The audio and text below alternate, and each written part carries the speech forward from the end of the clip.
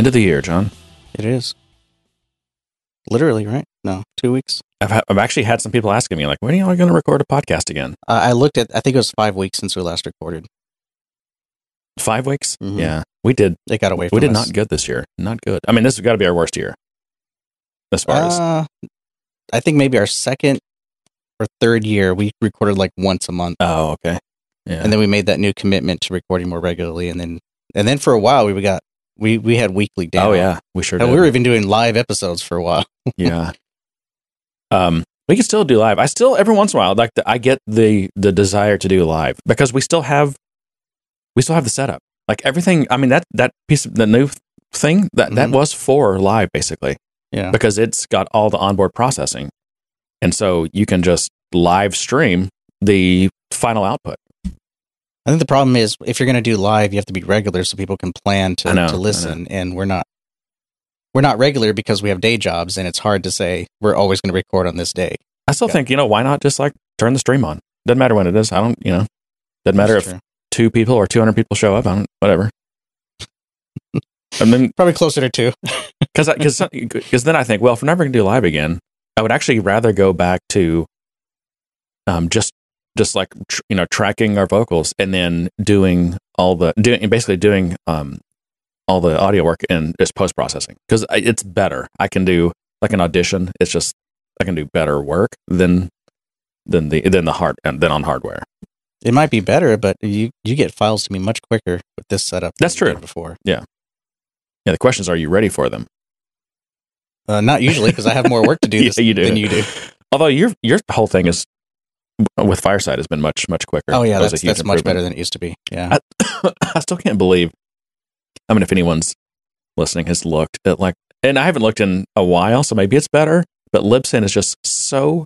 I mean, you got to give them credit because they were the early supporters of podcasts. Mhm. Very inexpensive.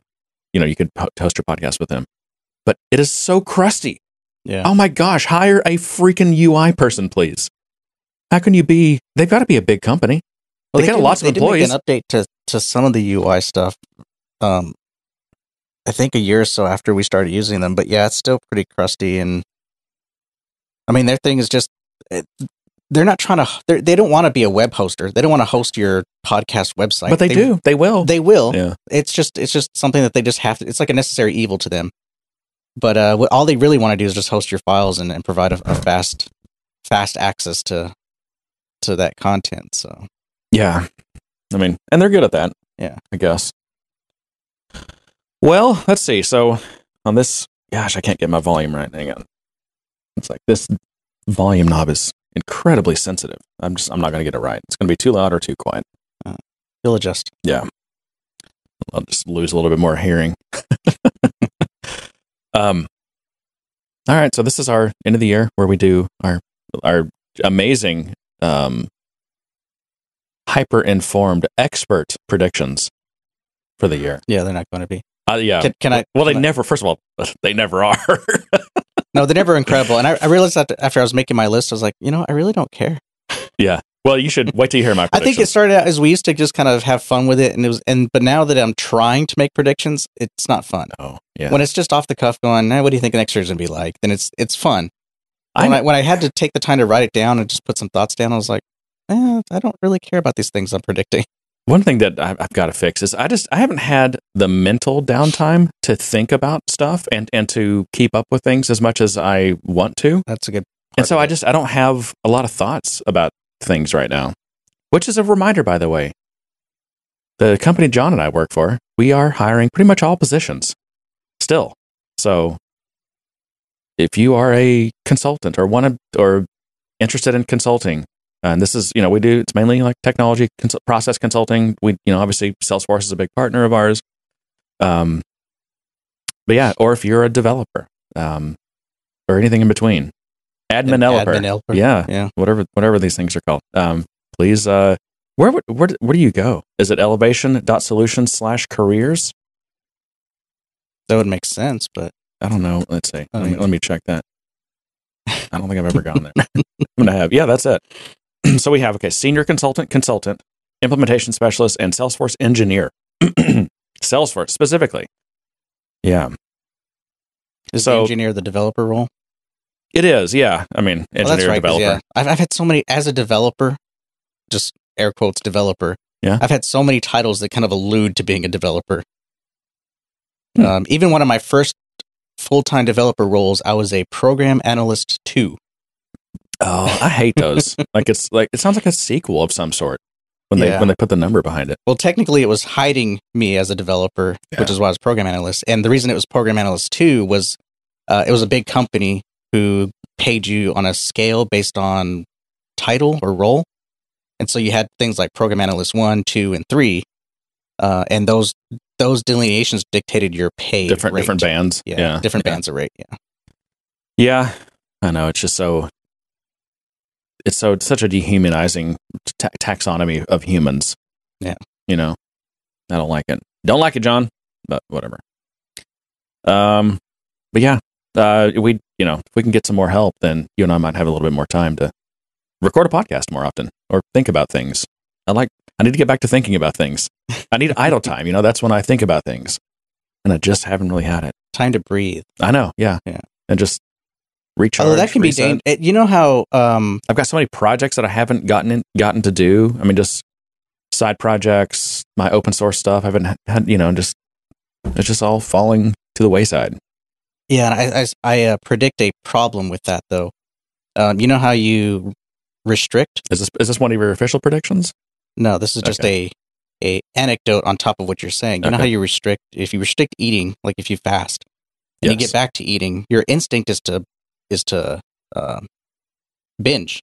Is it? Yes. See, I can't because I get full so fast after I fast. But here's a better example. If you don't eat sugar for a while and then you eat sugar and you get used to eating sugar, like when you don't eat sugar for a while, sugar tastes too sweet and you don't eat a lot of it. That's but me. then that sweetness you get used to it, and then you start to want to crave it more, and so you start to binge on it more. I use that analogy because I was so busy with work, I didn't have time to think through my solutions. It was build as best as I can, test, take feedback, iterate, just like that. I couldn't really think through the solution the way I wanted to. Now that I'm working on something that I have a little bit more leeway and a little bit more time, it's taking me longer because I'm trying to think more. But because I'm so out of practice of thinking, I feel like I'm binging on the time that I have. Because I have a little bit more time, I feel like I'm just eating away at that time, just sitting there thinking and not being as productive as I probably could be. Yeah. Might have been a poor analogy, but that makes sense. I get it. Okay. Well, what am I going to start with? There are some news things I wanted to go over. Just topics. I see you didn't put anything on our document this week. I have some things, but they're kind of old because we were planning on recording sooner. I know. All my stuff's old too. I still want to talk to you about it though, even though that I'm sure. So the things on my list were things like the Brett stuff, even Brett Taylor, stuff. I even had some stuff from the New York event, but I don't even remember it. I haven't even looked back at it. At the time, it was fresh, and I had all these thoughts, and now I don't. Okay, a lot of my stuff's not even really Salesforce related, but the first one was actually I would say this is a community topic, and it was. Let me click on it. Okay, topic suggestion. This comes from Nicholas. There's some discussion going on whether when products should be declared GA and when not. Specifically for functions, I've recently had an interesting discussion about it. Did you see this? And then, so someone asks, why is Salesforce naming these things GA and I still can't test them in my Scratch org? Spent a morning being frustrated. I've noticed this. Most of this played out on Twitter. It's great when you have customers and partners that always find perfect explanations for your own shortcomings and nicely reject reasonable criticism. Well, they got a good PR machine over there, man. I can tell you that. They're doing their job. It's GA for the 5 companies that are willing to pay for it. That was one comment. Yeah. These things can't be packaged. I mean, I think they're mostly they're talking about functions. Are functions GA? They're not, right? I think that's the problem that he's trying to describe is that they've called it GA. It's in front of a paywall, but it's priced so high that you can't really get it in terms of just affording it. And then there's some limitations in trying to set up, and I'm not gonna speak to that. I'm just going to say, I understand what they're saying. Salesforce has been lenient about what they call GA. Things that should be beta. Things that should be pilot, they've gotten really loose with. Like, it's weird because for the longest time, they would, stuff would be in pilot and beta forever. I know. And I don't know what happened. Well, and Functions has been in some form of, early release / pilot / beta for, I think it's fair to say, years now. I think, haven't we hit kind of the 2 year? And we passed the 2 year mark since from when they announced Evergreen. Yeah. I mean, I know this stuff's, it's hard to do. It's hard to build at a scale that supports Salesforce's, scale. Yeah. I used to blame this on marketing, thinking that marketing was pushing faster than the product team was willing to release things. Like they needed something GA so they could do their big PR release, and that could be part of it. But there's also the CFO needs things announced too. So there's also things that that doesn't really have a lot of widespread knowledge. I mean, it's not something that would be a PR thing or be a marketing thing that don't appear to be ready.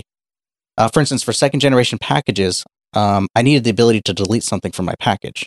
So in order to do that, you have to get approval from Salesforce, because they basically have to have you say that you understand the ramifications of deleting stuff out of your package. Yeah.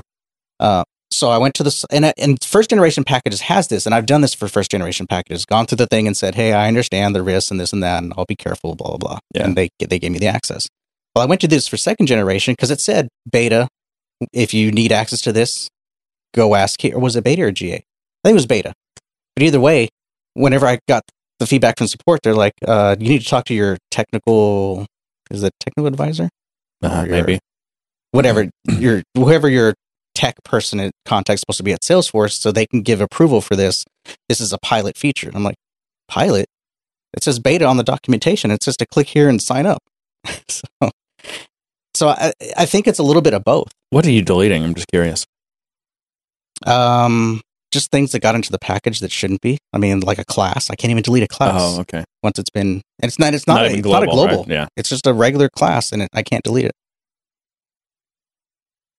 So I'm not going to get you on start. I see you. Oh, no. I see you. My blood is already boiling. Like in any other platform in the world, you just hit Shift F6 or whatever. You delete. You rename. You refactor. Mm-hmm. Salesforce. You want to refactor something? Open a case, and then we'll reject it, and then you can appeal, and then you can appeal, and then you can get rejected, and then maybe one day, Well, this is about a package. I understand some of the issues with deleting from packages, especially if you create a field and now you delete that field, and if they go ahead and delete that from orgs when they install it, that's technically deleting client data and all that kind of stuff. So yeah, fields is different. Something that could store client data. That's a different scenario than refactoring some private classes. Yeah, but still, I mean, isn't it not completely different? It should be, but there just seems to be. I don't know why you couldn't delete non-global classes from your package. Yeah. I don't know. I mean, maybe there's a reason that I'm not thinking of, but I can't, because I can't think of how an installed org could form any kind of dependency on a non-global class. Yeah, I don't know. It has some. I really don't know. Yeah, I don't either. Okay. All I know is that there were some things that when I went to create my release version, I got all this errors saying I couldn't do it because it was already in a package and all that kind of stuff. And I mean, second generation packaging takes some getting used to, especially with the ancestry stuff that I had to figure out, which we've talked about before. So it kind of comes into that. The nice thing about ancestry is you could technically abandon a whole code base and just create a whole new version with, zero dependencies, and that becomes the new start of your package.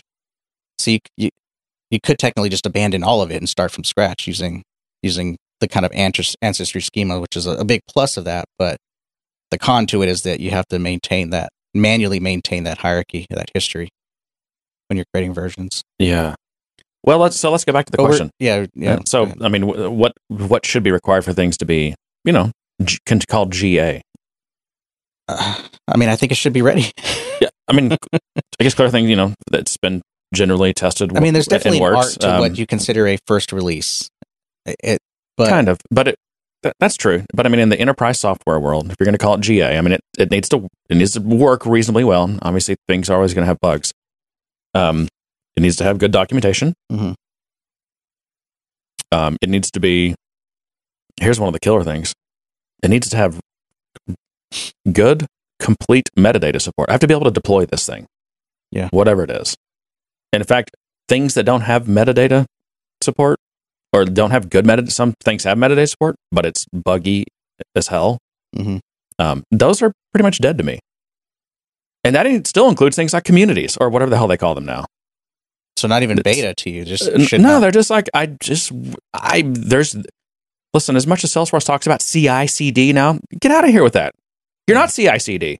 You're fixing shit manually all the time. Unless you as soon as you hit all these edge cases with things, because the metadata deployment system is just not, for a lot of these metadata types, just doesn't work.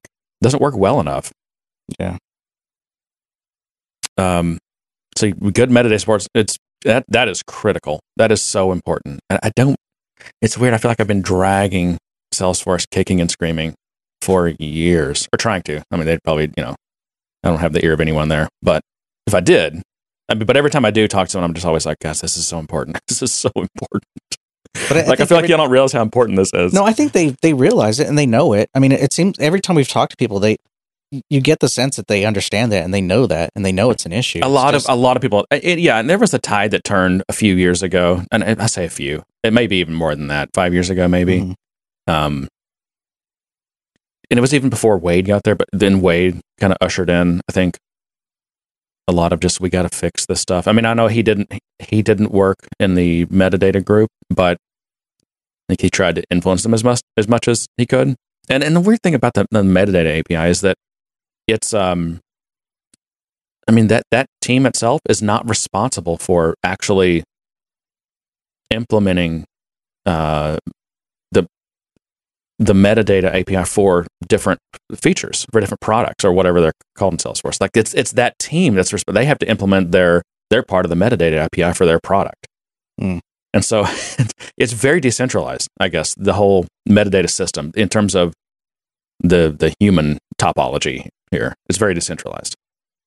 Yeah, which I guess it's one of the cons to having kind of the modularized approach. Yeah, and I don't know if this is kind of like a tragedy of the commons, or if it's just like you just can't get everyone together on the same page to get this system in better shape. I mean, and there have been a lot of improvements to it. I don't mean to make it sound like there haven't been, but it's just still not there yet. There's still so many things that prevent you from having full, like continuous integration. Yeah.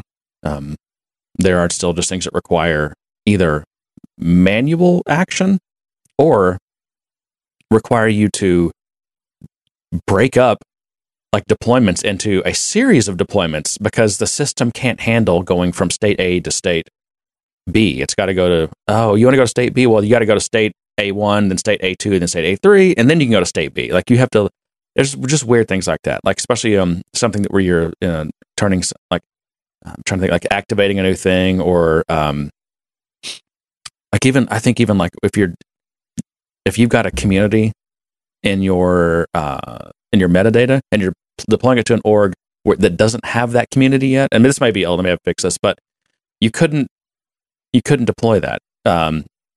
What I would have to do is manually go create just the skeleton of that community and the target org, and then I could deploy to it.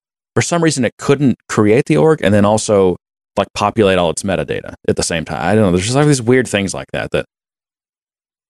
There are some improvements to that, and I think it is possible to do that now, but I found it to be very buggy and quirky to the point where I now do what you just said. Yeah. I always create it, and then I'll migrate things and then configure it after that. And I'm doing virtually no Salesforce deployment these days, so I'm definitely out of the loop. But I still see people dealing with these same issues. Well, I think one of the main problems is, well, I don't want to go down that rabbit hole. We're trying to answer this question about what's GA, and I think the way it should work and the way it traditionally works is that you have a pilot feature. I mean, obviously you have it in your lab, isolated, and you're testing internally. Then you put it out to pilot with a few select people who either ask for this feature or know about this feature, have opted into this feature. And then you can publish it as beta if it warrants it. If it's a very complicated piece and it has a lot of moving parts and it's just not stable enough, put it into beta, let it exist as beta for some time until it gets a certain amount of usage and you feel comfortable with the state of it or the stability of it, and then you can mark it as GA, is my opinion on how that should work. But it does feel like we're skipping the beta phase. It seems like we've skipped pilot phase quite a bit. Like pilot, what used to be pilot is now beta. Or maybe, is it possible that you're just not paying as much attention to some of these new products that are coming out, and you just missed the pilot part? Also, where was the pilot of functions? I don't know. Maybe there was I think there was a pilot. I don't know if there was. Maybe there was. It was hard to get into it. I mean, it's a limited thing, but I think there was a pilot. And maybe it's just that they're not publishing pilots. Maybe they're reaching out individually and they're not really advertising the pilot features. Yeah, they do it on a need to know basis. Apparently, you don't need to know, John. Yeah, I don't. And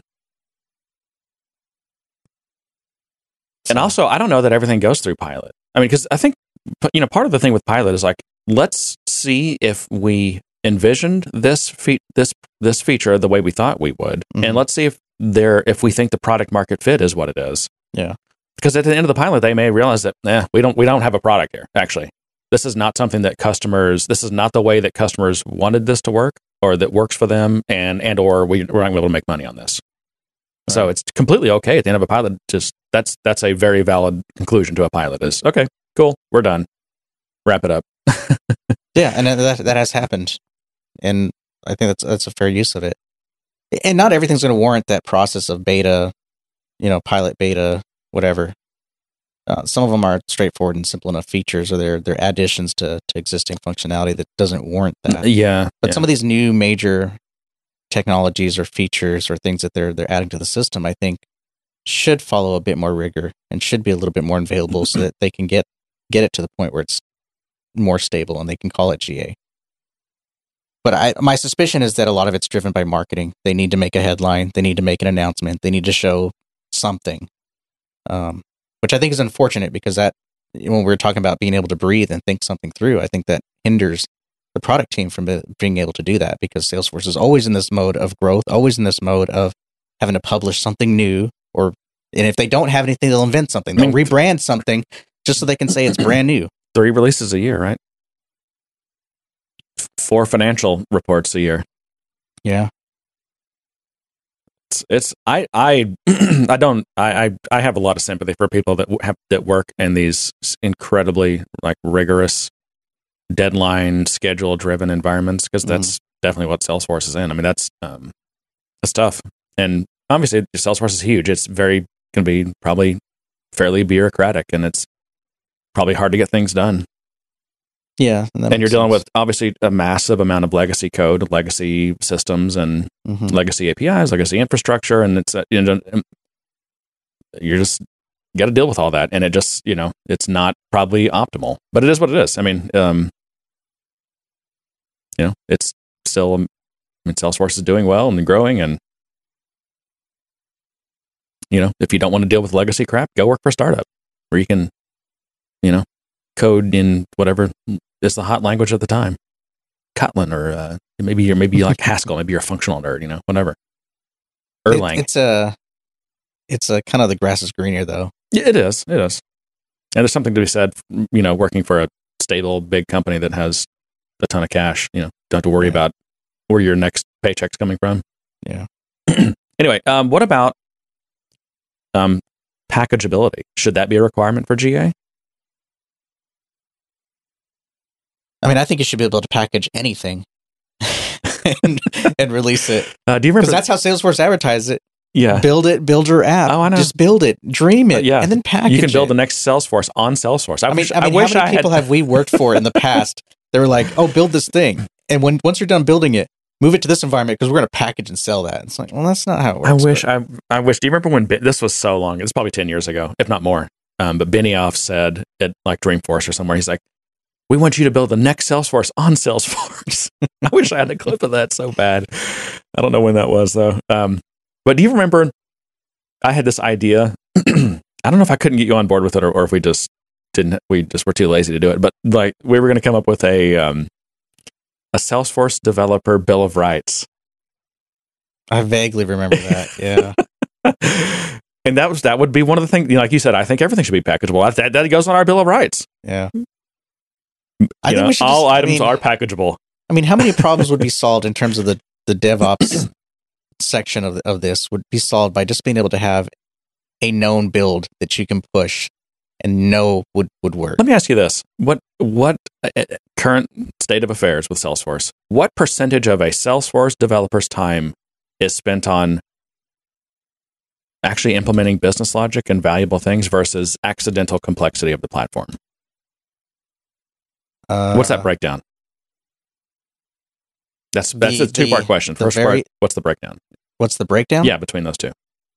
Probably my very cynical side of it is 70-30, meaning 70% dealing with platform, 30% dealing with business requirements. Really? Yeah. Holy crap. Okay, let's dig into the 70%. Okay. Is that deployment and metadata stuff? What is that?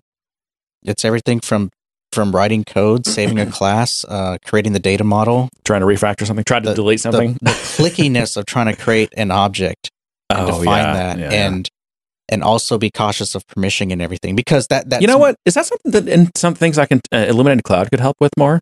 Like, you mentioned the clickiness of creating an object. No reason that I can think of that things I can tell it in Illuminated Cloud couldn't give a much better experience on that. I mean, I guess you can. I mean, when it comes down to it, you could just go into your metadata directory, whatever it's called, the objects, I think, and create a new metadata file from scratch. There are tools out there that will let you create objects very quickly, almost like a spreadsheet. You just type in all the fields you want, click save, and it creates everything. But there's so much that happens when you in Salesforce, when you create an object, especially in permissions and profiles and all that stuff. I know. It's like doing all that at once. Yep. Layouts, tabs. Mm-hmm. So that's why I say it's you could find those tools, but the tools that do it all want you to buy it, and the tools that don't do it all, they kind of give you that quick access. It'll create the object and all the fields. Sometimes give you some configurability, but you still have to go in and kind of do all your permissioning, create the tab, create all your compact layouts. And now, well, that's the other problem. Now we've got Lightning builders to deal with, because we have to. It's not just a page layout anymore. Now you have to configure the builder, the actual UI. So it gets more complicated than that, and trying to set that up. Now, in our team, we kind of split those duties up. We have someone else who's doing the config portion of it, and I'm doing the code. So sometimes that cuts down on it, but if it was just me as a developer and I'm building an app, and I'm responsible for building that app, including the data, then it's very point and click intensive. Create the data model, sync that back to my environment. If I make a change, now I got to do that and then sync it back to my environment. It's not quick. Yeah. So writing code and saving the class, that takes time to push it up. And if you have errors, you have to wait for that to come back. So that's time. It chips away at you. It's a second. It's maybe half a second, or sometimes it's 2 or 3 seconds. And if Salesforce is having a bad day, it's tens of seconds. Yeah. So there's that factor, and then there's the testing side of it. Setting up all your data structures and everything to test, and then running your tests takes time. I mean, I can't run tests that won't take 30 seconds to a minute on a single class, even if it has no DML. Although there are good days. Like, I know, it's weird. For some reason, this last week, a couple of days ago, I was running my tests and they're coming back really fast. Yeah. I mean, not fast enough to where I think I could live run them while I'm coding. Yeah. But they were pretty snappy. Those tests didn't have any DML. So I don't know if they did something, or if it was just because everyone's off and the servers are loose right now. But it was pretty snappy, and I was happy. But there are times where I'm under a crunch and I have to fix something, or I have to test something, and I have to go back and forth between the UI and coding and building something. And that takes forever, because not only am I coding and trying to fix, I have to go into Salesforce and hard refresh, because I don't know what the cache is doing. I don't know if something's been cached and it's not loading my new code into the screen. And so I'm having to deal with that. Mm-hmm. And all of this, I mean, it sounds, what is the word, facetious or something? It sounds like I'm over-exaggerating the 70-30 split. But the problem is that throughout my day, it takes time. And there's chips at my time saving, compiling, testing, running tests, deploying, trying to deploy something. It takes time. And especially if you're trying to deploy something that you're trying to run the test as you deploy. Yeah. So trying to iterate really quickly in a cycle, you get a bug fix, a hot fix or something, and trying to fix that and do all that, it takes so much time. And to the point where I feel bad. I feel bad that it's taken me 4 hours to fix this one problem. Yeah. And I have to charge the client 4 hours. I know. Well, they picked the platform, not you. I know. I'm just saying. I feel bad about it sometimes. Yeah. That I feel bad that I charged them for me to sit here and stare at my screen, or to sit there and read something because I'm waiting for Salesforce to come back with all my tests. Because God forbid I walk away because I might miss when it finally responded back. Right. Yeah. Well, and that's something that happens with me, especially with tests. If I know it, if every time I have to run this test, and I'm running it all the time because I'm actively developing, and I know it's like solid 10, 20 seconds, that's just enough time for me to flip over to Twitter. And next thing I know, I just lost 7 minutes because I got someone shared some, article in Twitter or something that I'm interested in, or I'm reading some thread in Twitter, Yeah. It's really bad on ADD people. I can tell you that. But it dehumanizes the process. I mean, you almost feel like if you're not here staring at your screen, you're going to miss the time it takes. You can't focus, is what I'm saying. Right. It really breaks up You can't take that time, focus, and be productive because you have to stop. You can't ever get in a zone. Yeah. You have to stop. I remember DHH talking about his, tests and test speed. And he's like, "Oh, we require." I mean, because they'll have up like, I don't know, they're probably doing like TMUX or something. Maybe like 3 or 4 terminals, and there's there's a kind of a guard that's watching changes or anything. And anytime you change something that there's tests for it, the test just automatically run. He's like, our rule is by the time your eyes can move from your code window to your little test window, the test has to be done. Yeah. I mean, we're talking split second stuff. And those are unit tests. I mean, in the truest sense. Yeah. I mean, if you have a test that, creates a new database inside a Docker container and then populates all your schema and then loads C data in. I mean, obviously that shit's going to take time. Mm-hmm. But the unit tests should be fast. And again, this goes back to the problem of, I don't think you can really do unit tests on the Salesforce platform. I don't know you can do a test that doesn't actually create a database transaction. I think that's part of what slows it down. Is it does it? I don't think Salesforce inspects your test code to see are they interacting with a database? Are they interacting with the authentication and permission system? Or is this code interacting with callouts or any of this? I don't think it's checking into that. It's spinning up the whole platform. Mm-hmm. For your test, right. Even if you're just trying to test business logic in a like a purely functional class or something, yeah, it still spins everything up, and that just so there are no unit tests. Again, unless I'm wrong, unless it's something I'm not aware of. No, I think you're right. I think that's part of the problem that they have today in providing that feature, because it sounds like something they could easily do by giving us an annotation. I just thought of something. Just that, speaking of annotations, sorry, if you, let's say you do have what are basically pure unit tests. What if you put see all data on them? Because then now it still is probably spinning everything up. But if you don't have see all data, one thing that Salesforce does is it in a transaction that gets rolled back, it deletes everything from every freaking table, almost every table, all your data tables, right?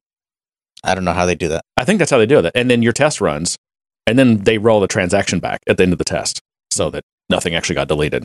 And whatever data work that your test did also gets all rolled back. It's all in a transaction. But what if it didn't have to delete everything every time a test runs? If you're not interacting with the data at all, why not just put CL data on everything? I know CL data is a smell. Mm-hmm. And it should be considered a smell, except on tests where you're actually not doing any data work. Why not just put CL data? Then it doesn't have to go through this process of deleting everything. What I don't know, I'm assuming that's going to be faster, but I'm not sure. I haven't tested this. Just an idea. I don't know. Well, I think there's an inherent problem in the testing system that they have that prevents them from creating that split. Because what I would like to see is an annotation, just like we have CL data, that says no DML. And within that test class, it wouldn't stand up a database. Yeah. It would just run the code. That would be ideal. Yeah. And those would be faster. And Yeah. that would also drive, I think, well, not that I want that to drive development behavior, but most of us have already kind of moved to separation of, well, I can see where it gets harder than that. I mean, for the truest sense of business logic and just calculating something or returning a value, running an algorithm that returns a value and in and out, Mhm. that's fine for unit testing. But so much of what we do is so database. Yeah. We're building a database app. I mean, It's a data platform. it's just- Salesforce is a data it's platform. hard. The benefit of doing that, you'd probably have maybe in a small project 2 or 3 classes that are true business logic classes, and everything else interacts with the database. So I don't know that we're buying much with that. And maybe that's Salesforce's take too, is to rip out the testing system, rebuild it so that we can support this. It's going to support like maybe 10% of the classes of the code out there. Yeah. And the rest of it is all database interaction. I know that's the tough stuff about that's the tough thing about these giant companies with huge platforms and tons of customers is you have to. It's like you have to do a research project before you can even propose something. Yeah. And it's interesting to kind of think it through and talk it out loud, because your emotional instinct is fix this. This is stupid. We should. But then as you think it through, and the platform that they're dealing with, the fact that the application that you're using is not just you. You're on a pod with a bunch of other people. You're sharing the same database, and you're sharing the same app runtime in memory. You just have all these different customizations within that are isolated in some fashion. So all these changes and things that we're talking about just has a larger effect and impact than we could imagine, I think. Yeah. Oh, I mean, for sure. And this is to follow up on our conversation before we started recording. I mean, this is classic product manager work. Yeah. If you're a product manager, you're not going to advocate for this giant thing we're talking about here, which will improve some small percentage of tests. That it's going to be expensive to do. I mean, that project could actually take like a year plus. Well, I don't know. I don't know how big Salesforce is in the bureaucracy. I imagine. And then what are you going to have to show for it? Well, how do you prove that you're saving money and you're making customers happier and stuff? How do you? I don't know. Yeah, and that's the business plan that has to come with proposing a project like that. That's product manager work right there. And probably the first question is how does this help us sell more licenses? That is which I think always is a challenge the first question for all of us in the development community. Is the things we're asking for, I don't think translate to licenses. They translate to developer experience, which makes it easier and us happy. But I don't know that it sells licenses. And the people who make these decisions at Salesforce. I mean, obviously they need to have happy customers. Salesforce knows that from the top to the bottom, right? Sure. But when it comes down to it, it's hard to sign off on something that isn't going to get you more licenses sold directly. Like you're not going to be able to ever run a report that's like, oh, see how many new licenses we sold because of this. We made tests more comfortable for developers. Yeah. You're never going to see that. No one's ever going to be able to prove that to you. Right. It's like trying to justify marketing spend and like connecting. Like, let's say you run ads on TV or you put up billboards. Like, how do you measure that? It's hard. I mean, that's why there's codes and discount codes and all this kind of crap, because it helps you tie and cookies and it's, at least in digital advertising, it's a lot easier because you can use Salesforce to track your humans everywhere on what they're doing, the customer data platform or whatever it was called. Well, that's a numbers game in trying to acquire customers. But the flip side to marketing, which I think is probably the phase that Salesforce is in, is just maintaining market share and name recognition, maintaining the brand. So what they don't really care that what they're spending marketing on translates to. I mean, they care, but what they really care about is making sure that everyone knows Salesforce exists and that Salesforce is in the back of your mind. Like Coke and Pepsi. I mean, it's just about maintaining that brand in terms of marketing. I mean, Salesforce is not a developer platform.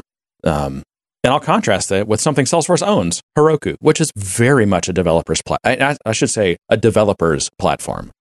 Like it was made for developers. Yeah. And the Salesforce just isn't that. It's made for marketing, sales and marketing people. And they do just enough on the developer side to, they're like, okay, who's screaming the loudest? What are people screaming the loudest about? We'll address that. It's like they're coming at it from the opposite angle. It's not a ground up to how awesome can this developer play. It's just hey, what do we have to do so that it doesn't prevent more license sales? It's a balance. Yeah. I mean, it comes back to what we were talking about, that product management and having the meeting to prioritize things. Some of the things you're going to prioritize because they're quality of life improvements that need to get done. It's just in your backlog and you chip away at it as best you can. And then there's things you prioritize because you need to make an announcement at the next quarter of this new great feature that's going to help you grow your customer base. Yeah. And popping the stack, I think all this feeds into what I believe is why they're playing fast and loose with beta and GA stuff. I know this is super obvious, but another platform that I would say is definitely such a developer's platform. Mm-hmm. GitHub. Netlify. I'm trying to think of other ones. They're just like, these are all about. Well, GitHub to me is more of a developer tool than I guess it's becoming a platform. Yeah, I mean, I guess just hang loose with me on the terminology here. It's just like a product / platform / whatever that was made from the ground up, from the beginning with like, we're going to delight developers first. That is our number one business strategy, and everything else follows from that. Mm-hmm. Sorry, I was feeling a little bit dizzy. Were you? Yeah. I'm telling you, you're dehydrated. All right. We probably should, we got to move on because we're running out of time here. And I'm not going to get to any of my other stuff. I'll do a rundown of what I wanted to talk about. The new release of IntelliJ. They got some cool new stuff. Also this IntelliJ Fleet. Did you see that? Okay. So I'm not, this is probably a very reductive description, but it's kind of like their answer to something like VS Code. It's a stripped down like editor. It's kind of like an editor, except it's got all the language, all the support for all the languages. It's got Git. It's got all kinds of stuff, and I think it runs in. You can run it on their cloud. Like you can just go to a URL and it's there. But I mean, or you can run it locally, and it's unlike IntelliJ, which loads the world when you open it and takes up a gig of RAM. Yeah. Fleet just pops right open like a good text editor should. But it's got all that, supposedly, I haven't used it, that IntelliJ goodness, though. But it's not a full-featured IDE. It's more like, again, I think it's kind of their VS Code answer. And the way that, you can, what's Microsoft's product called that you can run VS Code in their cloud? With the same thing that Salesforce's thing is going to be built on, I think, right? That same technology. I think it's just still called VS Code. Yeah, but there's a name for the thing that when you're running it in Microsoft's cloud, like they're hosting. Yeah, I don't know. Also, Fleet has a thing where I guess it's almost like a remote terminal thing. You can have Fleet on like say on your work computer, and then you can go at home and open Fleet, and basically you're running the Fleet that's on your computer. That's interesting. Yeah, I know. So, AWS Amplify was announced a few weeks ago, I guess, but it's a TechCrunch said it's their new low-code app development platform. It's Amazon doesn't call it that, and I didn't see anyone else calling it that. But it looks pretty cool. It basically like you just got all this tooling to make developing like full stack apps on AWS just much easier. So there's all this tooling around it, but here's like a category of things it includes. Authentication, so fast and easy authentication out of the box. APIs, so REST, GraphQL APIs, Lambda, storage, so all the storage stuff. Geolocation, obviously hosting, so it sets up CI/CD pipelines, so the whole build deployment process, it's kind of all automated, included. Chatbots, whatever, PubSub, data store.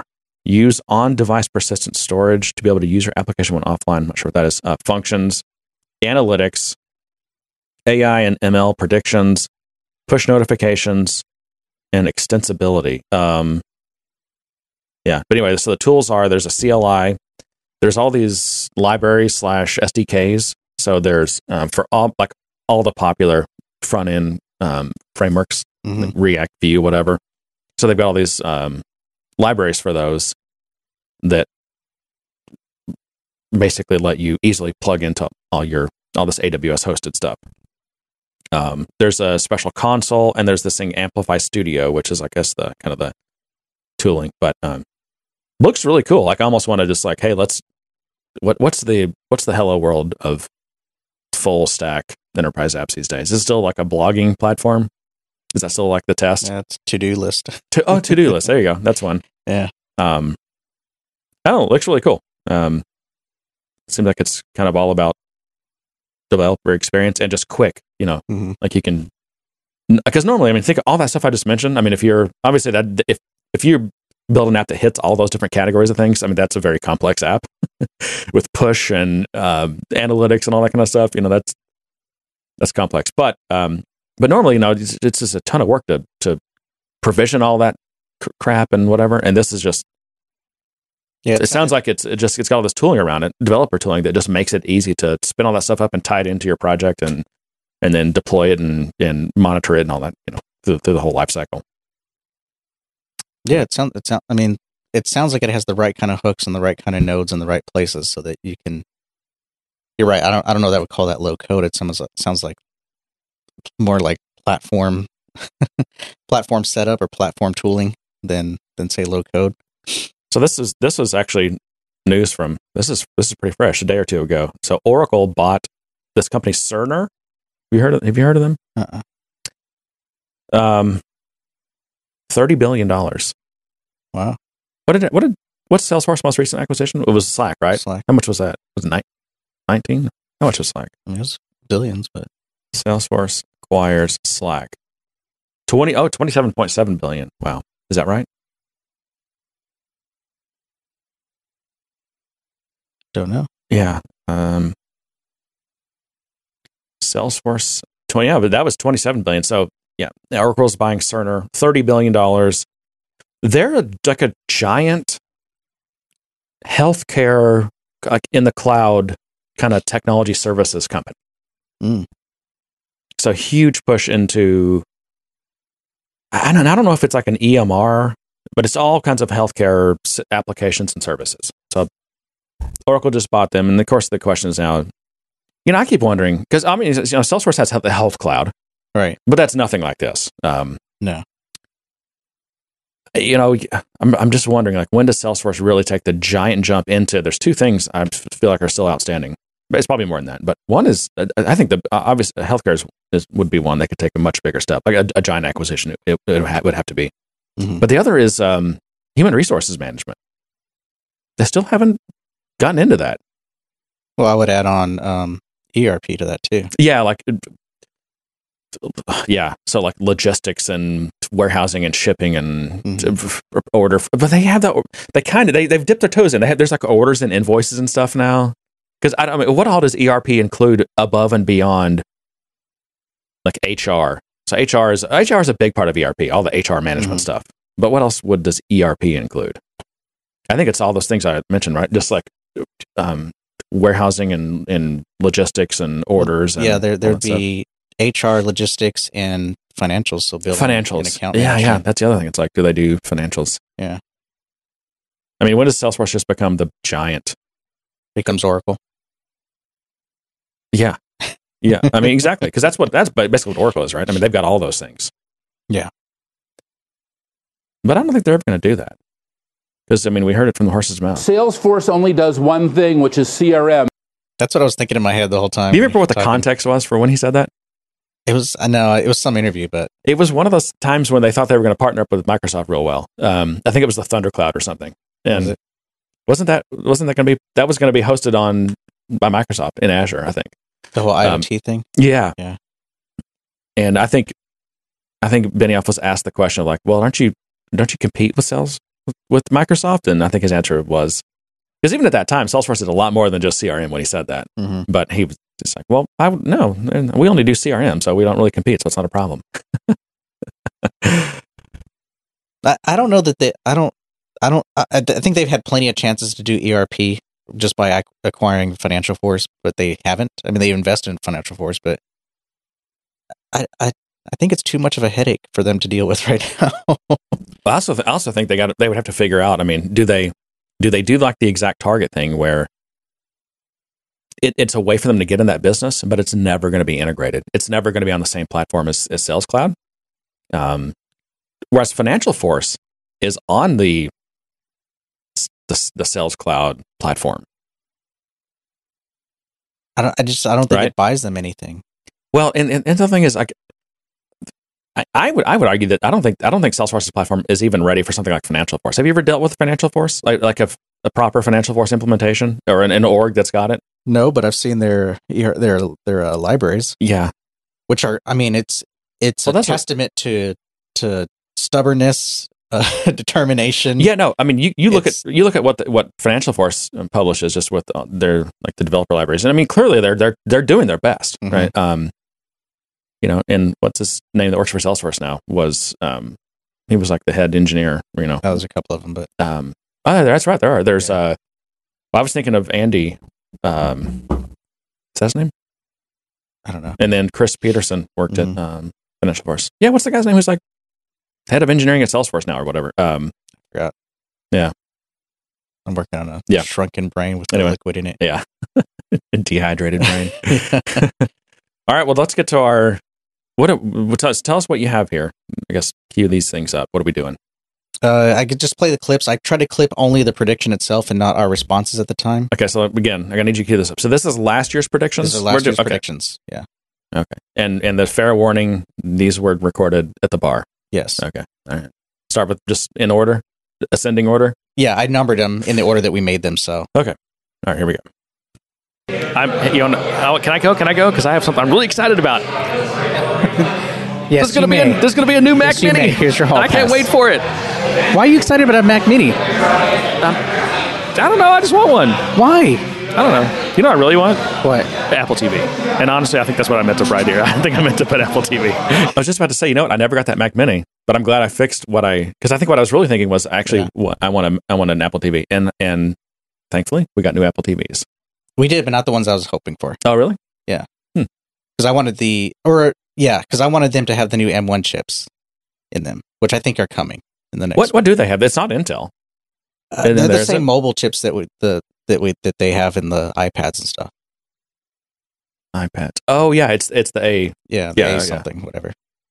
Well, why did they? What? Let me ask you this, because those Apple's mobile silicon is it's not state of the art, state of the industry. Mm-hmm. What would M1 get you above those?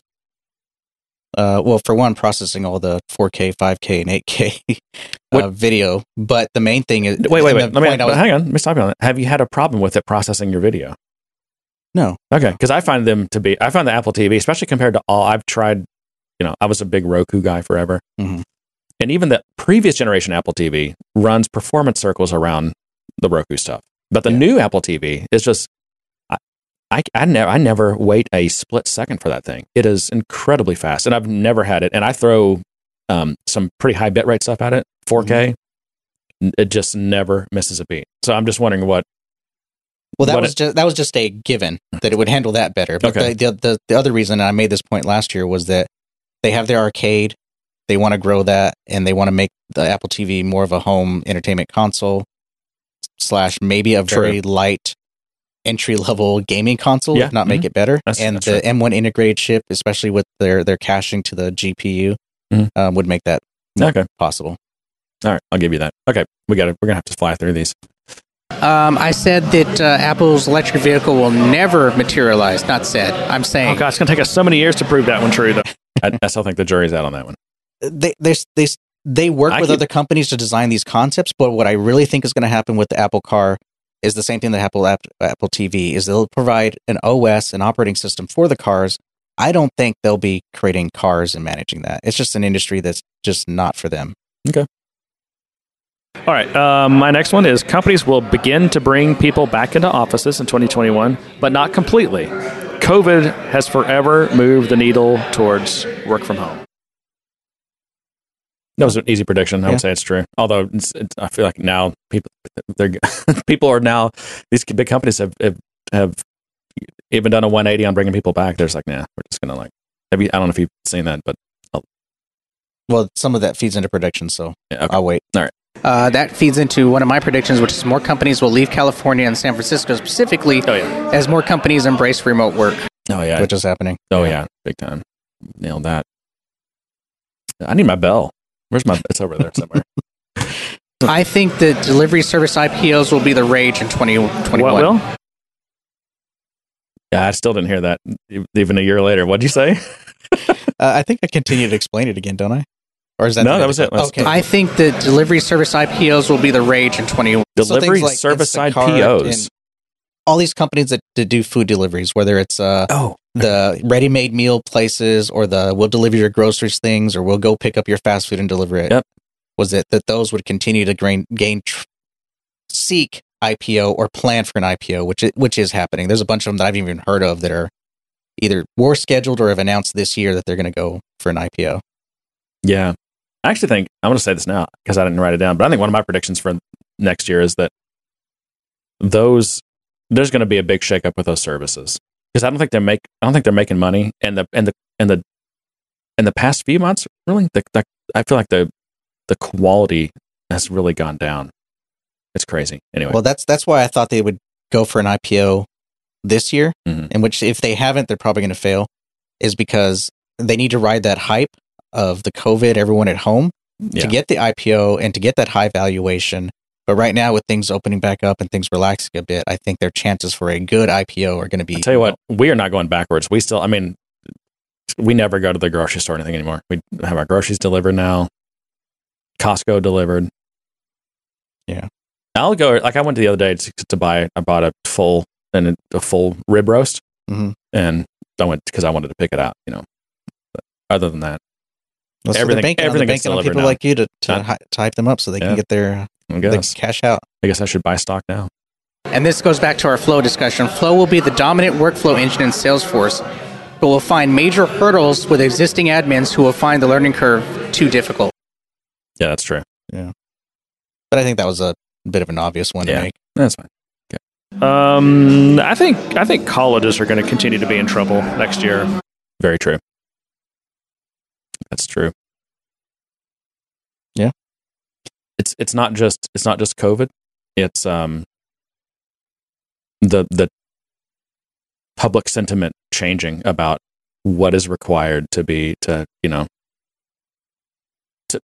work in a professional environment, and what credentials are required, and what the value of these traditional college educations are. Well, that and the debt that it's created. Yep. I think there was a huge push to get everyone in college, people who didn't even know what they wanted to do, and they picked some degree that would never net them enough money to pay back that loan. Yep. Okay. I think Einstein will be a big part of Salesforce marketing, will continue to be a big part of Salesforce marketing, but it will continue to get watered down to be applied to anything that has any kind of automated You're logic. predicting what's already happened, though. We were wrong, though. Einstein did not maintain its dominance. It doesn't. You think it's kind of faded? Well, the fact that they've changed things to be Tableau with the acquisition of Tableau, and they're starting to name things as Tableau because That's a good point. they don't want to Mhm. lessen that brand. I mean, it's a product that They paid a lot of money for. yeah. Yeah, that's a good point. So Let's do a joint prediction here. Trump TV. Would that happen? Yes or no? I never even heard of that. Okay. Well, never mind. So that didn't happen. Did it happen? But isn't he starting a social network? That's the big thing, right? I haven't even heard of that either. No, I saw this was probably a couple weeks ago, but I guess he's got a company or a SPAC or something for the social network, and it got valued at $1 billion. I don't even know what it's called or if it's here. I don't think it's here because I would have heard about that. But anyway, okay. On Bitcoin, I would say Bitcoin at least will double again in this coming year. Ooh, I don't think that. So I got to happened. go buy Bitcoin right now. I mean, don't do it because I'm telling you this. And by the way, do we have to say that like this is not a financial show and this is not financial advice? Yeah. Okay. Let's see. Let me look real quick. Has it doubled in the past year? I don't know that it's doubled, but it's I think I've said this before, but it's become the reserve currency for all other Bitcoins. It's definitely off its highs for sure. Let's see. I'm not a fan of 1 year. coins at all, coins or NFTs at all, but that's just me. Well, actually, John, a year ago today it was 22,000, and today it's 49,000. Oh, well, you're right then. Yeah, wow. Ring the bell for me. I should have went and bought, huh? I know. Damn it. Do I have the bell on my soundboard? You do have a clip of the bell. I do. Yeah. I don't know if it's on your soundboard, but you have it. Because we switched to using that for a while. You know what this app needs, John? A search feature. It does. It does. Especially with my old man eyes. It's not here. Why is that not on my soundboard? I don't know. But it exists because I've seen it and used it. I think we made it. Mm-hmm. I think we recorded it. There we go. There you go. Let's keep that handy. Yeah. That's just a file on my hard drive, though, so that's kind of a pain. Okay. I said Slack post-acquisition will see little change in terms of leadership or integration with Salesforce. I think that's true. So everything I'm hearing, though, is that Salesforce has got that's probably their biggest projects they have going on right now. It's how integrated it's going to be. So I think we have to hold that one over until next year. Because maybe. Okay. I think Slack as a platform already had all the hooks and everything necessary, so it's not like they're creating all these new they might be creating new interactions, I'll say. Yeah. But the integration technology and everything behind it, it's already existing. It's already there. And even with this last event where everything was Slack, it was all stuff that existed in Slack. They just rebranded it. Yeah. Okay. I think we're going to see a lot of that come to fruition in this in the new year. I'm ready for some innovation to see something new from Salesforce, but I just don't know if we're going to get it. Okay, my next one. I think Jeff Bezos is going to buy something that's a really big cultural thing. And I'm thinking probably a professional sports team. And if I really had to go specific, I would say he's going to buy an NFL team. But anything culturally big like that. I don't think that happened. Anything. Yeah. Okay. He went to space. That's true. Or the upper stratosphere. I'm predicting Dreamforce will not return next year. I think smaller in-person conferences may happen, but major events from Salesforce will not. Actually, my last prediction was not a prediction. It was just a question, will Dreamforce be in person? No. Well, it was in person, but it was a smaller event. Yeah, so 1,000 people. Half and half, right? I don't know. Yeah. Okay. Podcast here's a prediction. Weekly. Here's a question. Will I didn't know what this is. Good Day Sir podcast be a weekly show next year? Nope. I think we leave that for the listeners. Okay. Yeah, that didn't happen. Yeah.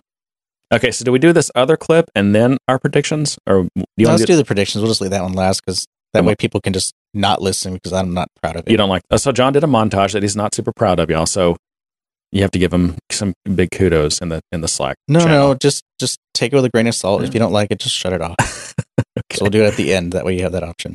All right. So my disclaimer is my predictions are dumb, and I only have a few, and they're not serious. But okay, I have some that I tried to be serious about, but I don't really care about. So we'll go through them too. Okay, let's just do all you first, then all me. Okay. AWS will have outages. Yeah, which has interesting implications for Hyperforce. Now that Salesforce is slowly transitioning to public cloud for things, and they have to deal with it has implications on the world. I mean, I know. Yeah, there are things that I'm like, why is this not working? Why is this not happening? And then it turns out there was an AWS outage. Like, oh, well, that's why they use that. I know. Or now I know that they use AWS. You want to know what's using AWS? Shut down AWS, and you'll see what's using AWS. Well, everything. Yeah. I mean, basically everything. Okay. Next, does our email system use AWS? Our sync to our main email? I have no idea what you're talking about. It's just one day I couldn't get emails out of orgs into our Slack. Oh, yeah, I don't know. And it coincided with an outage, so I thought that's what we were using. Could be. Okay. Jack Dorsey's beard length will double. Oh, yeah. Yeah. Yeah, it'll go full ZZ Top on that. I've seen some interesting predictions about him. I guess because he just recently quit Twitter, and he'll do something Web3. The podcast bubble will not burst. I think podcasters are going to continue to grow, but the newsletter bubble might burst. That's like my only serious prediction. You know, I thought about starting a newsletter. Yeah, I don't know. They're still as much as they're. I'm always torn on newsletters because their email. I hate email. Yeah, I subscribe to several that I should read, but I just end up really not reading them that much. And I never would personally. I don't even though I get the benefits. It's like you can build an audience and you have their email addresses. That's actually really valuable. Especially if you are planning on leveraging that for a product or something or some service you're going to launch or start offering someday. But I just hate email, and I don't want to ever have to write HTML formatted emails. You know. Okay, last one. Web. So you've heard about Web3, right? There's all this Web3 stuff. I don't know what it is. Okay, but that's fine. But I will tell you, Web4 will be here next year, and I'll tell you what it will be. Web4 will be everyone just going back outside again. I know that's much more funny to me than it is to anyone else, but in my mind, that's funny. I mean, that sounds nice. Yeah. Okay, let's do yours, John. All right. Facebook will push metaverse hard, but it won't get any traction with the general public, and we'll see a bunch of companies spring up to attempt to use VR or VR-like technology in novel ways that just don't make sense. You're pushing too hard? Yeah. Yeah, okay. Air quotes, we probably will see a Salesforce in metaverse demonstration at Dreamforce. Oh, yeah, I'm sure. Yeah. I wonder if maybe who's the co-founder with Benioff? What's his name? Parker? Yeah. Okay. Maybe Parker will dress up in some futuristic Tron suit and don the VR headset and do a demo for us. Yeah. I've seen ads for Metaverse. I mean, it's still a big nothing burger right now. I think it has potential as entertainment. I just don't like the ramifications of a company like Facebook implementing it and what they would do with that. I mean, it almost discredits it because it's Facebook to me. Yeah. Like, I'm just like, ooh, no. Yeah. Let's see. This one, work from home will evolve into work from anywhere as more things open and people want to get out of their homes. I saw that prediction, so I think that's a good one too. Yeah. The question is, how do companies manage? Okay, working from home is hard enough because you have to make sure you have a good environment, proper internet and, something reasonably quiet and all, maybe you have kids, maybe whatever, like some people don't have a good space. So that's a challenge. Mm-hmm. But now you're saying on top of that, we work from anywhere. I'm going to travel the world while also not taking vacation time. And then now it's like every day, like you're trying to work from a different coffee shop. It's just going to be a mess. That's going to be a total mess. Yeah, I didn't say it would be a good thing or successful. I just think people are going to try it. There's an influx of people buying vans and campers and trailers and all those kind of things. Yeah. That are planning to do this. Yeah, the younger generation. They'll get a van with like those that don't have kids with satellite internet. I've seen people do this. Yeah, get a camper or a van with satellite internet, so that you can go to the national park and just work from the forest. Mm-hmm. It's kind of cool. Awesome. It does actually. If I was younger and I didn't have kids, I mean that I'd be doing that. Yeah. To be honest. Yeah. But right now I got kids, so they got to go to school and stuff. Okay. Next one. I still won't be able to get a PS5 next year. I was in a restaurant the other day and a guy walks in. He's all happy. He's like, I don't know if he got tipped off, but went to Best Buy at the right time and they were just PS5s all over the place. And he bought two, even though he only needs one. He's like, I bought two because they're so hard to get. Mm-hmm. Why not? I'm like, well, you're part of the problem, dude. Yeah. Next one, Dreamforce will continue to be offered for a limited audience with strict requirements. But they have the Dream Pass, John. Is that what it's called? Powered by what was it? Cloud? No, it's like they have some. Of course, they've productized and trying to make money off this. It's Dream Pass powered by the Security Cloud or Safety Cloud. I can't remember. It's one of those two. Okay. Yeah, I think it's the Safety Cloud. Got to get your passport. Yes. Next one, Salesforce Plus won't be going anywhere, but it won't gain any mainstream following from anyone outside the partner ecosystem and/or events. That's funny. I was just thinking to myself, what the hell is Salesforce Plus? Oh yeah, that's that supposed video platform they launched. Yeah. I haven't seen a thing about it. Never got my Netflix your coupon Disney code. Plus By the way. Disney Plus. Okay. Well, they heard about you and they said, no, not him. Yeah, have they done anything with Salesforce Plus? Have we seen any? They have some series on there where they do kind of interviews with people, but I mean, I don't see any appeal to it outside of anyone who's like just drunk the Kool-Aid or we're there for an event. Like, I mean, because that's where you go to watch the Dreamforce event or the New York event. Yeah, I guess So it's nice that they have that technology and that platform so that you always know where to go. Mhm. But it's not. I wasn't sure where they were going with this. Would all just be like just marketing and PR stuff, or would it be they're going to create like business dramas where Salesforce, the world's about to end and Salesforce comes up with some new cloud to fight the aliens or something. Yeah, I don't think we're going to get that kind of stuff. That would well, be they talked about they had like 100 well, they do have some editors and original content hundreds they of do have original content, but it's more like industry things or interviews with people or those are the kinds of things that like 3 or 4 views each, though. yeah, I mean, it might be more like documentary style Documentary. Could not get that word out. Documentary style stuff. If they were to do any kind of anything big like that, but right now it's mainly just kind of interviews or kind of talk show style things, and I mean, of course, just promoting the woke culture type stuff. Yeah. Okay. Salesforce will continue to rebrand Slack features as new deeper integrations with Salesforce, but I don't expect any real innovation, but I would love to be proven wrong. I think you will be proven wrong. So that's my counter prediction to you. Yeah, I hope so. That would be nice. DevOps will finally be released. There was a bunch of rumors that it would be released this year, but that didn't happen. The DevOps Center? Yeah. Okay. And pricing will be high, likely to control demand. Would be nice to see this feature made available freely to everyone to encourage better DevOps practices, but won't happen anytime soon. And the reason I'm saying that is because I think there's too many gaps in the metadata for it to be truly effective. Mm.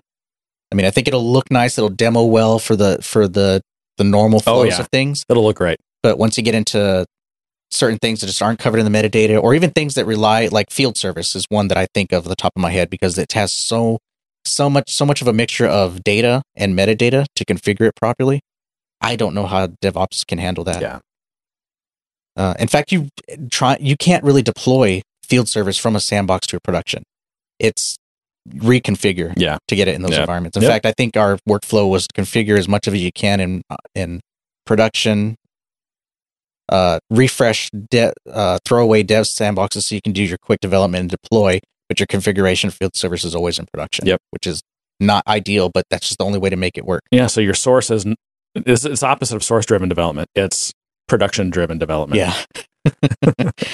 And I don't blame them. They're working with what they had. I mean, half of it's native objects, half of it's custom objects, half of it's metadata, half of it's config. It's definitely not going to solve everything, but I'll be happy if it significantly moves the needle and makes something that's better and universal, that all orgs can have it, even if they have to pay some for it. And I hope it's a reasonable price. But. Yeah. I mean, I would love for there to be a tiered pricing where there's a free version that only does so much and maybe a more expensive version that maybe there's a free plugs into your Git and deploys, but for true CI/CD automation, you'd have to pay for that. I don't know. Yeah. All right, John, I'm going to fly through your remaining ones. I've only got one more. Okay. Net zero carbon or carbon neutral will explode as a marketing term with little substance behind it. You know what's... And in fact, everything will be branded net zero. Oh yeah, and we're all. I'm net zero. You're net zero. This podcast is net zero. Yeah. My gas is net zero. Yep. My Yep. Oh yeah. The other big thing you're going to see more of is climate AI. Climate AI, and if you can tell me what that is, I would be obliged. It automatically browbeats you into submission. That you're a bad person and you're killing the planet. There's all kinds of climate AI startups, and that's going to be a big thing. Well, I mean, I'd be happy in general for more data on climate change and everything, but for sure, more unbiased data. But there's going to be so much data, it's going to be hard to find a source that's going to. Are they going to do the same thing they did with net zero? Is it going to be bullshit? Yeah. Well, I mean, climate change data I think would be different than net zero data because that's such a scam. I hope so. I just feel like it'll be manipulated and wielded for just greedy purposes. Well, true if you're just consuming headlines, but I think if AI can put together the data and you have access to that data and the source of that data, I think it has the potential of of making better cases for things. Yeah. In a more reasonable way. Other than people screaming and yelling, we need to do something. Which I'm not against doing something. I'm just saying I want to see data behind it. Yeah. And the other thing about if there's going to be a climate AI kind of industry, it's like, who are your customers? Governments, I guess, maybe? Yeah. Anyway. I would think so. I said fly through, and then here I am. Yeah. Okay. Cool. Well, thank you for your predictions, Sean. Those were probably more serious and better than mine. I think yours were better. Do we want to go out with the montage? Just leave it trailing? Or do we want to just play it now? Let's just play it now. Just keep your, or you can do your quick Slack spiel. Okay. Well, yeah. Well, I mean, let's just wrap the show up. So anyway, another, I would say good year. We didn't record enough, but hey, the recordings we did. Or maybe we recorded just enough. It could be. I mean, it was, yeah. Because you don't want to force it. That's never good. But anyway, thank you, everyone listening, for continuing to listen to us and participate in this community. That's still really value this Good Day Sir community and all the people that we've met, and some in person, some just online. But it's a pretty awesome community, and I'm thankful for that, and wish everyone a happy new year. Yeah. If you have not joined our Slack, please do. Good Day Sir, www.gooddaysirpodcast.com, and just click on community. You can email us, info@gooddaysirpodcast.com. We still have a lot. I mean, that's going to be my New Year's resolution. I got to get rid of a lot more stickers. So people, please send me your address and how many stickers you want. I can put up to up to 10 in one of these little envelopes. What else? Just share us on the socials. Just this, I think we slowly grow. We get a little bigger every year. But yeah. There's always nice to get always people joining the kind of technology and Salesforce space, and so keep sharing. Yeah, send us some emails, some topics. Right now, I'm only getting emails from people that want us to promote on podcasts. Yeah, I know. Or the funny one was a marketing company working for Salesforce trying to improve their SEO. Yeah, they sent me an email because we had a dead link on something, and they want me to change it to some random link. I'm like, no, I'm not doing that. Yeah, we get a lot of those. All right. Are we ready for the montage now, John? Yeah. Okay. Those of you who don't want it, you can leave. Ooh, fancy. I tried to change it up.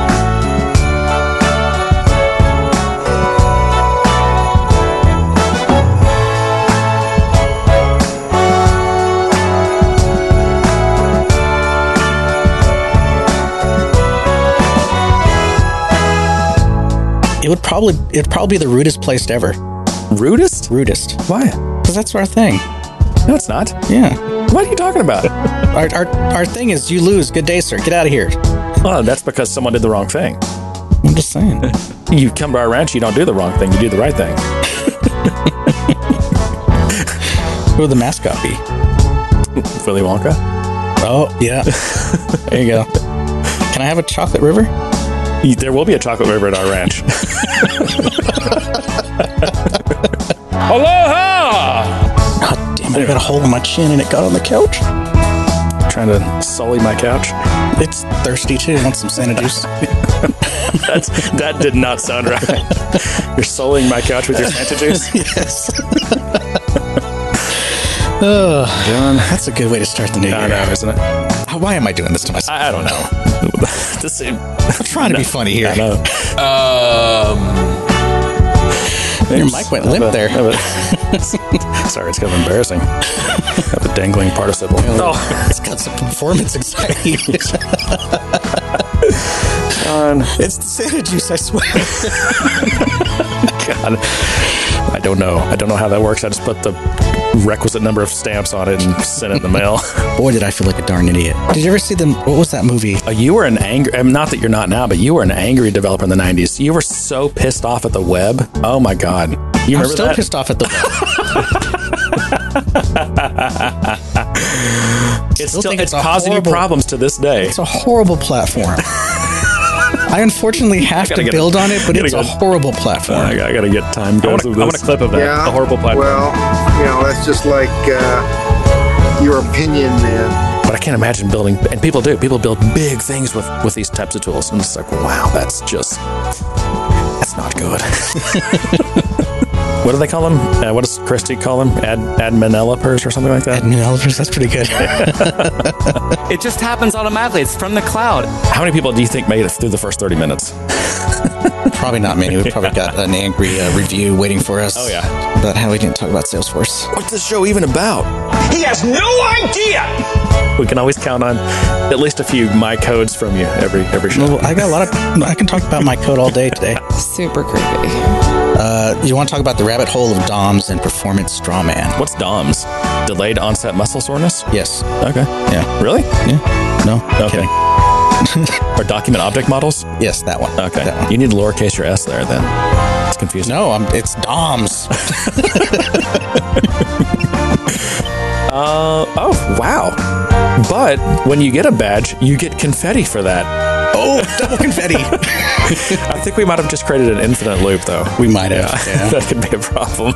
You see? We're not going to do the thing like people do on social media where they only show the good stuff? Yes, the good stuff. We show it all.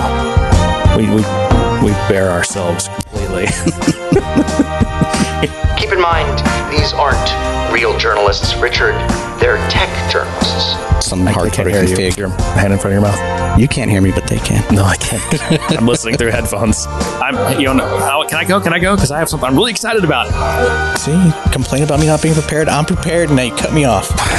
Well, that's the thing. You wait till the end of the show, and you always at the end of a show you say, I was prepared. You didn't let me get to my stuff. I'm like, I told you about the resistance. I told you we had them. They should take a bow. Woo! And to that, I say, good day, sir. You get nothing. You lose. Good day, sir. Those guys are great, aren't they great?